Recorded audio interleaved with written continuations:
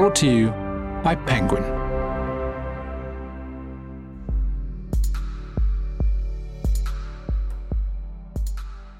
So for my first book, I became a correspondent for promiscuity and binge drinking.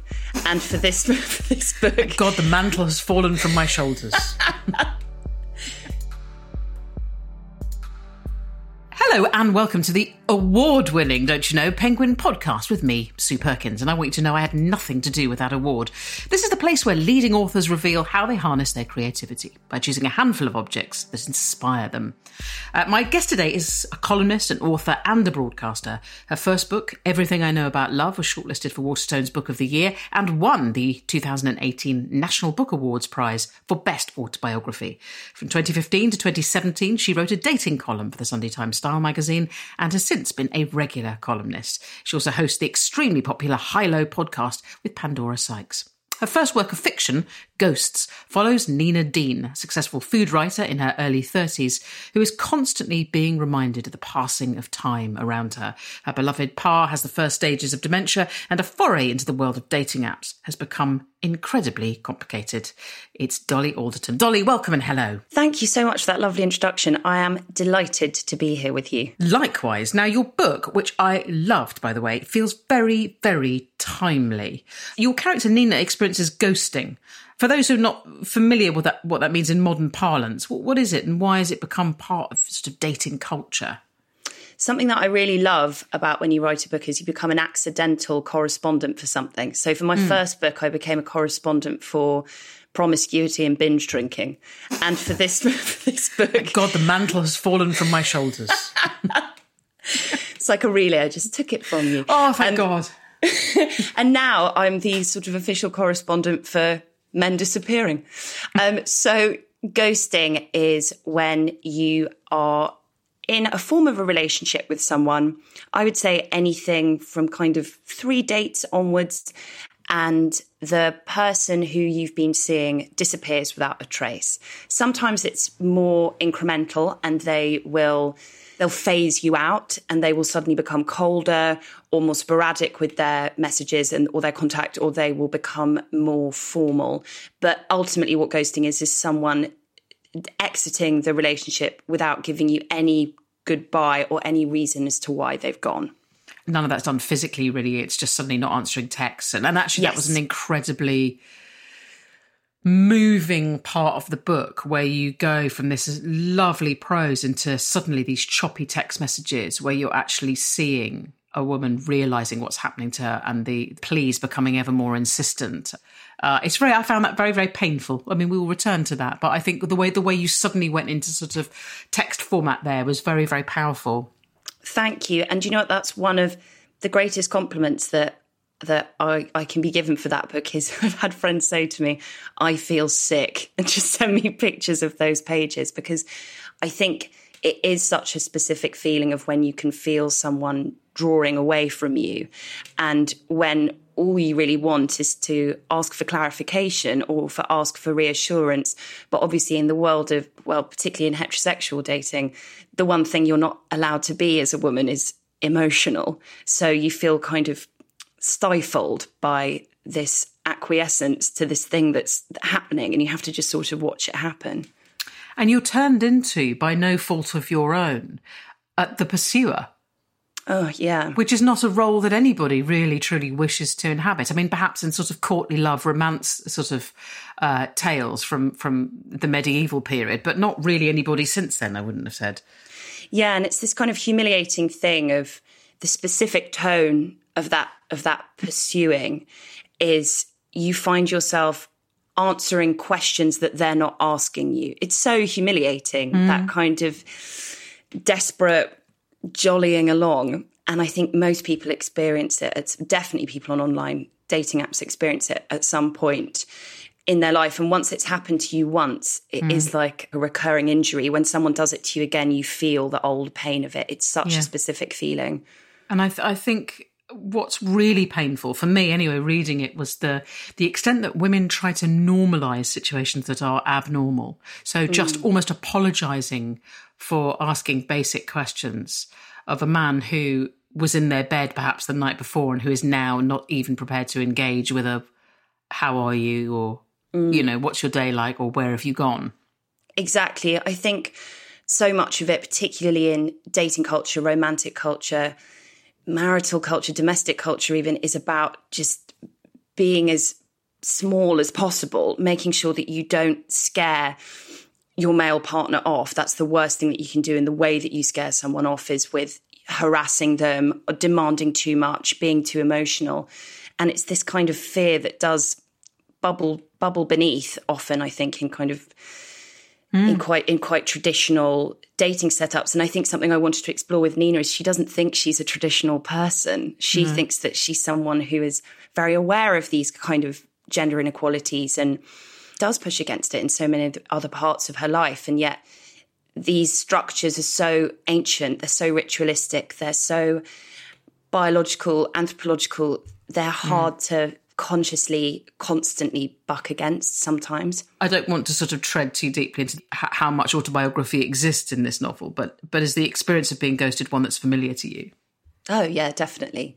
I think I was just fascinated by it because it just felt like for a period it was in the air. It just felt like it was in the atmosphere of every single woman that I knew, and all the conversations around dating and dating apps and conducting relationships. There just felt like there was this mysterious sort of thriller-like threat of, are they going to disappear? Cynically, as a author, I think is the word. Well, I like story. No, but I like story writer. Commonly used as someone who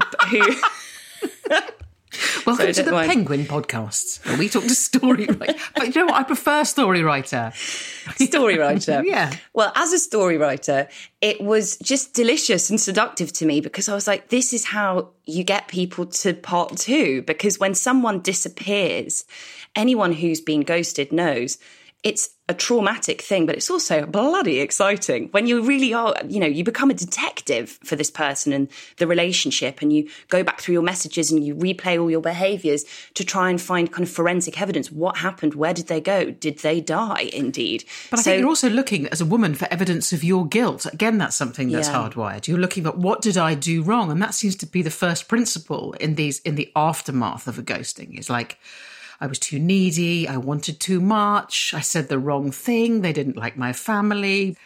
I haven't experienced it myself, but I suppose I've spent most of my life in same-sex relationships where it's no one's ghosting, it's the opposite. If people just running frantically towards each other and then they can't get out of it 6 years later. Yeah, I think women on the whole are generally a bit kinder to each other. And also, my lesbian friend said to me that ghosting can't happen in the gay community, particularly in a city, as much because people know each other more, whereas it's much more kind of sprawling and anonymous with the potentially when you meet someone on a dating app if you're heterosexual. Yeah, and I have to say I don't know of any heterosexual friend of any age really that hasn't gone through exactly what your character has been through. Traditionally on this podcast we ask guests to sort of proffer an object that's inspired them. Yes, I love that. And you've chosen a glass of overpriced and not quite cold enough white wine, which I love, and Picasso's Nude Woman in a Red Armchair, which we shall investigate shortly. Your first object, though, is a song by George Michael. Why this particular song? One of the main themes of the book is a kind of question of identity, of what makes us who we are, what makes us lovable, what makes us compatible, how do we connect to other people through our selfhood.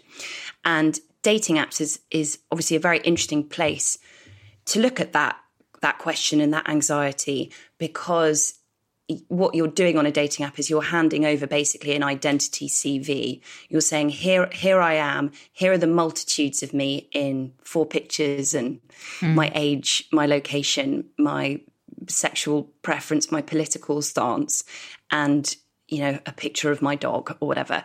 And there's something very millennial about it because we were the first ones to create those identity CVs on MySpace or on Facebook. And I knew that in the first line of the book, I wanted something that cut right into the middle of that theme. And I wanted to introduce my character. And I thought, okay, maybe I'm going to have something in her name. And she attaches story to it a sense of identity, a sense of memory, a sense of family, a sense of quirkiness.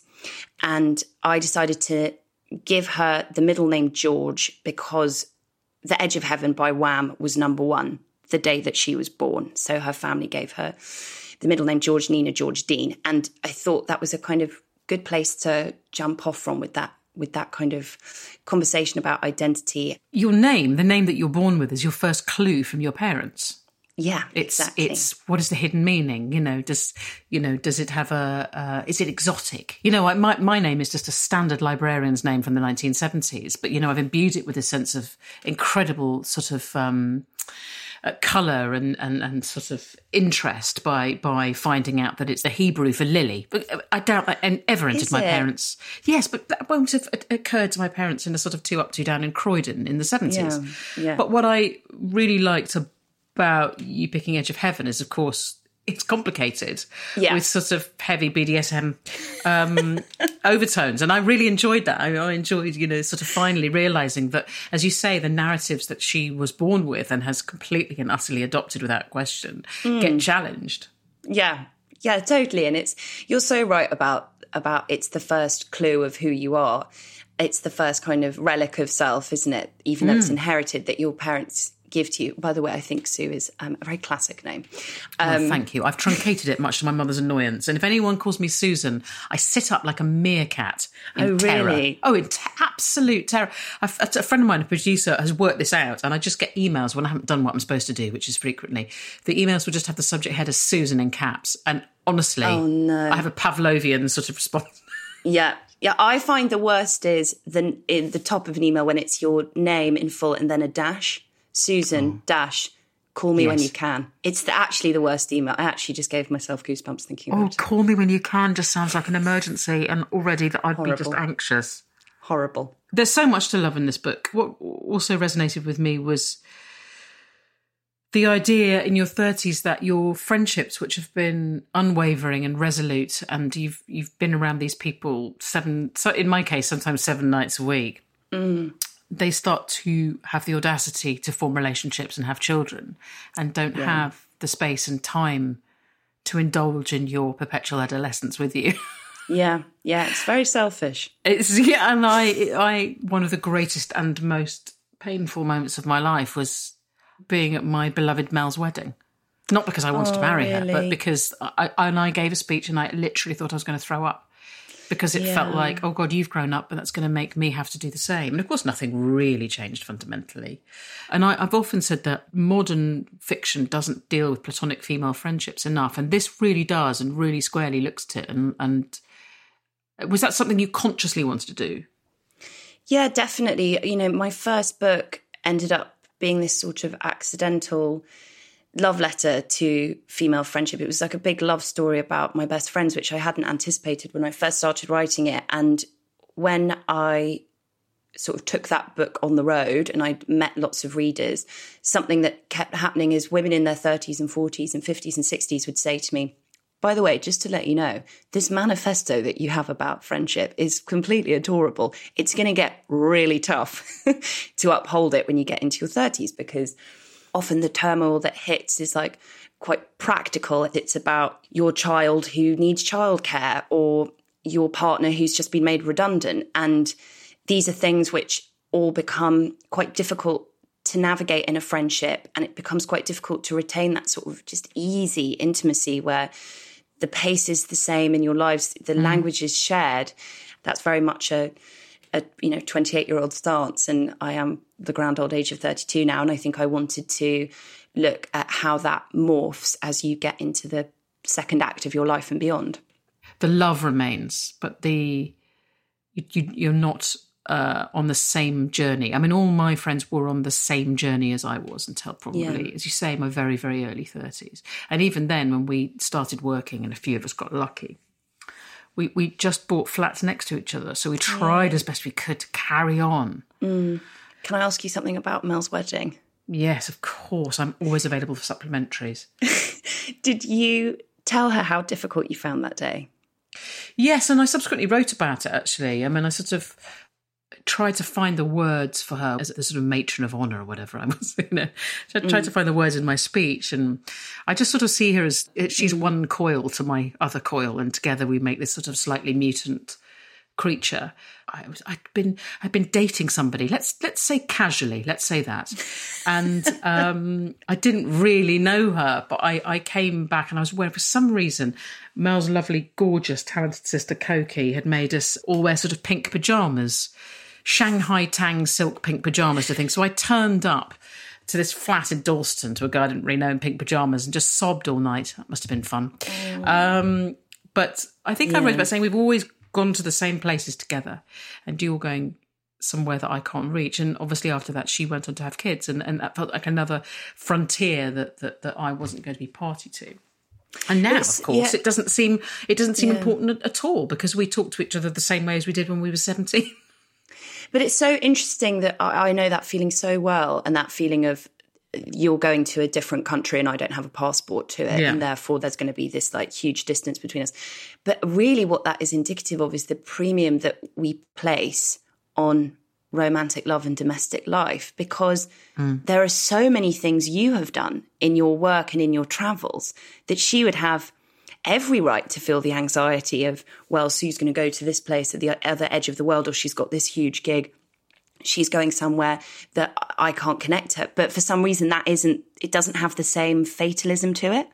Yes, that's very true. You don't lose a friend to travel or to experience outside of a relationship. That's an really good observation. That's true, isn't it? There's a fabulous bit in the book where Nina's friend Lola, who's just brilliant, tells a cautionary tale, which is very funny, about trusting too early on in the dating process. Let's have a listen to that now. Jan's out in Brockwell Park one day with Glenn, the husband. No, the dog, she slurred exasperatedly. And she sees this man, much younger than her. He's very tall, Spanish, sort of Tony Danza type. He comes over and he's all, cute dog. And she's like, thanks. And he's all, the owner's even cuter. And bless Jan, bless her. She hasn't been chatted up since the 70s or whatever. So she's beside herself. They go for some shisha, get to know each other. He's called Jorge. He's a locksmith. He's from Girona. They exchange numbers. Long story short, they start this affair. Wow. I know. Who meets in a park these days? Well, that's it, isn't it? So Jorge is telling her he loves her. He wants her to leave her husband. He wants the two of them to start a new life together, with Glenn as well, in Cardiff. Why Cardiff? Dunno. And she's thinking, this could be my last great chance at a great passionate love affair. I want to feel that one more time. But what about her lovely husband and the cruises to Iceland? Lust, Lola said knowingly. It makes fools of us. What happened? She writes a letter to her husband explaining everything and apologising from the bottom of her heart, tells him she will always love him, thanks him for the happiest years of her life, leaves it on the table, then goes to Victoria Coach Station where she's agreed to meet Jorge. And Jorge, she said with a deep in-breath, never showed up. No. Yes? She waited there for 10 hours. Did she call him? Went straight to voicemail. Went to his flat? He'd disappeared. What did she do? She went back home, tried to beg for forgiveness, explained that she'd temporarily lost her mind, but her husband wouldn't let her in. Oh no. Oh no. Yup, I wouldn't speak to her. He'd even changed the locks. That was Ghosts, read there by Holiday Granger, and written, of course, by my wonderful guest, Dolly Alderton. It's available to buy and download now. There's a link in the programme notes of this episode. Dolly, this is your first work of fiction. Yes. What was it like hearing it read? Did it make you feel an august storyteller? It's strange. It is strange hearing Holiday Granger's beautiful, dreamy, dulcet She's tone. Amazing, isn't she? Oh, I love her. I feel so lucky that she read the story. It is strange because I'm obviously so used to being so at the centre of my work and hearing it in my voice. And I did the audiobook for my first book, but I was so keen to have an actor read it because I wanted to put that distance between me and the work, because it is a work of fiction, and I think it's going to take quite a long time, quite rightly, for people to think of me as someone who writes about made up things rather than things that have happened to me. You said that you find writing this, although you said it's strange listening to, the audiobook, you have said that writing it was a lot less stressful than writing a memoir. Why in particular was that? Oh, it was just a joy. I truly loved every single day of writing this book. That's great. I know, I've never had this before with a creative project. I jumped out of bed every morning. I was so excited to write it. And I think, as you know, when you've written memoir or non-fiction, it's just, you really do put yourself through the ringer. It's like such a mad thing to choose to do, I think, to go back and reflect on, your biggest mistakes and the kind of contradictions of who you are and the complexities of who you are and the idiocy of who you are often. And to do that in a truthful way, it's just very exposing and it's very tiring, and it's just very emotional. Whereas I just felt like I was going on holiday every day into this girl's head. And I really tried to make her quite different to me. And obviously, because it's first person narration, what we share is a sense of humour. But in terms of the way she thinks about things, the way she communicates, her parents, her friendship group, her dating life, her sex life, everything was so different to me. So it was just like putting on a new skin every day and having a kind of holiday from my own brain. Well, it's such a fully realised new skin. Oh, that's a real person from the very first page. Thank you so much. It feels autobiographical. It's just not your autobiography. I want to move on to your next object, though, which is that we've trailed it, and I'm very interested now in the lukewarm glass of white wine. Yeah. Why have you chosen that? When I was writing this novel, I cleared a year for that to be my main work, and I took it really seriously. So I had 3 months of planning it. The big thing that I did, because I'd been so busy after everything I know about love had come out, I really had to shelve socialising for a while, and my life was just so about work. And a vow that I made to myself when I had this year of writing the novel was that I was going to socialise non-stop, because I truly, truly adhere to the school of thought that conversation is the workshopping for good writing. And I'm very lucky that I have an abundance of friends in my life who are truthful, funny, sharp, unafraid of emotional honesty. And I was like, right, I'm going to mine this source. I'm going to be at the pub with those girls 3 nights a week while I'm writing this book. And I really, really see it invigorate my story and invigorate my prose. And I really thank them so much, because it was so much of that, of Ghost, as it came off the back of just conversations and thinking and shared anecdotes and shared pain and shared silliness.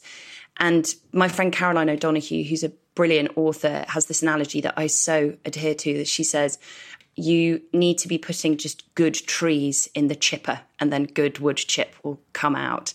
So all those nights that I had with my friends drinking not quite cold enough, overpriced white wine in the pub, it was just a forest of beautiful trees being shoved in that chipper. And what's great is not too much white wine, because you remembered it all. You managed to, either on a conscious or subconscious level, it's sort of permeated and you managed to get it down on the page. Yeah, well, the key is the Hemingway thing of write drunk, edit sober. I would just the next day have this sort of notebook of scrawls, and I'd have to make sense of it. Yeah, I don't know about you, but for me, those relationships and conversation are the things that really energise the writing for me. Everything. My friends are my compass. So if I get lost, I need to there'll always be a north, south, east and west I can ring and go, hang on a minute. Yeah. I seem to have gone down a very strange cul-de-sac. Can you get me out? There's always jokes, mainly at my expense, but they're always there. Although it's interesting, because your character Nina says that she has a different response to groups of women being together. So you say that you've written a character that in many ways is the sort of the reverse of you or the opposite of you. Yes. When I was forming Nina and I was thinking about how she'd be different to people that I know, what would be this holiday for me to try a kind of foreign experience and a foreign way of thinking. And I knew that she was someone who is, yes, very unsentimental, quite cynical, quite unromantic, quite logical. And where my head went to at one point was, oh, she would have hated everything I know about love. And I think she would hate me. And it was just like a really small moment of just being like, oh, yeah, that's going to help me out working out who that girl is. The one thing that strikes me is how singular this character you've created is, because the traditional trope for a woman in a novel who has been ghosted is to become, in quotes, irrational, upset, feverish, sort of have a sort of febrile energy. And actually what's extraordinary is her composure, I thought. I mean, throughout that I was going, I'd be round there. Yeah. I'd be round there, probably with my dad and a skeleton key and a megaphone and, and a bucket of paint and a chainsaw and all sorts. I mean, God, that's a lot to carry, as I've said that. But, they would be, because I'm very emotional and me too. led by emotions and can be quite neurotic. This character, for all, Nina, for all that she goes through stuff that's incredibly painful, there's a real solidity to her. She's entering a place of new adulthood because she sees the fading of her, particularly her father, who's also, of course, becoming a ghost in front of her. All their shared points of reference are disappearing in the same way that Max is disappearing, and which I found a really very profound parallel. But yeah, she's very contained in her reaction. One of the great treats of fiction that I hadn't anticipated is that it's a place of correction. It's a place of control. It's a place where you can say, I want to right all the wrongs of my life. And one of them is I wanted her to be someone who is not easily untethered. I wanted her to be someone who had a solid sense of self, a righteous sense of what she deserves. And that is something that has eluded me for a lot of my romantic life. And there are other small things that I did in the book that again was this kind of correction of how I wish things could have been for me. And they weren't. Like, I wanted her to have a really healthy relationship with her ex-boyfriend, because that's something that I've always dreamed of. So it was just such a joy to have 350 pages where I can explore what that might be like in a parallel life. And he's a good, Joe's a good man who's grown up like she has. He's also very solid and very rational. I needed one redeeming man in the whole bloody book. Yes. Of late, I've been writing one thinking, yes, the good man, please. There are lots of them. Because I know, my family's populated with good men and my friendship groups too. It's important not to be nihilistic about that. And it's actually something that I really had to watch myself with was when I was writing it, about not being too hetero-pessimistic, I think is the word, because I was feeling pretty hetero-pessimistic. Pessimism is at the time. Yeah, it's a real thing. I can bring some homo-pessimism if that's okay. I can bring a real silo of that, but that's for another time. Can you to make us feel better? Because I just keep looking at you guys and being like, you guys are nailing it. We need to learn so much from you guys. Let me disabuse you of that. I mean, I don't want to speak for anyone other than myself, nor could I, but yes. Oh, yeah, I can disabuse you of that in a heartbeat. I'm going to move to your next object, which is, it's a location. It's Canonbury Square. Why this one? Yes. Years and years and years ago, I was in my early 20s, and I was on my way to a house party, some random postcode that I thought I hadn't been to before. And I found myself in the dark, bottle of miniature Glens clanking in the clutch bag. Oh, the glass, the stuff, the brio. And I found myself in a square, this North London square, Canonbury Square.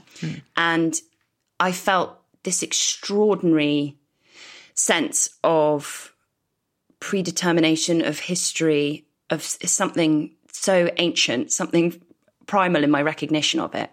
And I realised it was the square the flat that my parents brought us up in until I was about 7 was around the corner. And that was the square where I went to every Saturday with my dad to learn how to ride my bike.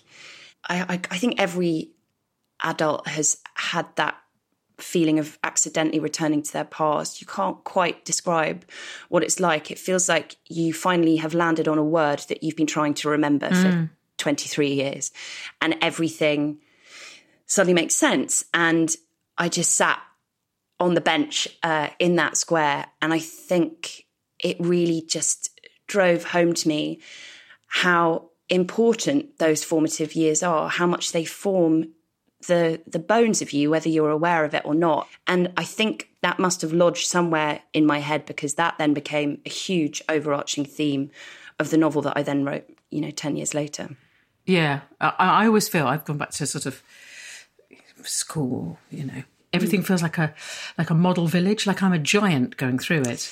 Not just physically small, although often those places will seem bigger in your memory than they turn out to be in actuality, but just the fact that time has stretched you away from them, and when you come back, everything is twisty. Yeah, twisty. I think that's exactly how I put it in the book, because in the book, Nina ends up accidentally and in the square where she grew up on, and I think it just says so much about how powerful those years are. And, I obviously have done Freudian therapy, so it's always something that I'm amazed you had time for drinks three nights a week if you were doing But you don't do anything by halves, do you? No, lying on that chaise lounge with an overpriced glass of white wine, no. Your final object, an incredibly famous painting, Picasso's Nude Woman in a Red Armchair. Why did you pick that one? After Everything I Know About Love came out, I went to Paris on my own for a bit, and I went to the Picasso Museum in the Marais, and I stood in front of a painting. It wasn't that painting, but it was a painting of a lover in his Cubist style that we know. And I was very moved by it, because it struck me as such an art form to be able to look at the person that you love and know them and see them so fully that you can rearrange them. You can rearrange all the features of them in an absurd reconfiguration, and that brings out even further the essence of who they are. That felt like an incredibly romantic thing. And when I was writing this book, a lot of what I wanted to explore was how much of what we love of a person is the facts of who they are in front of us, and how much of it is the gaze that we put on them.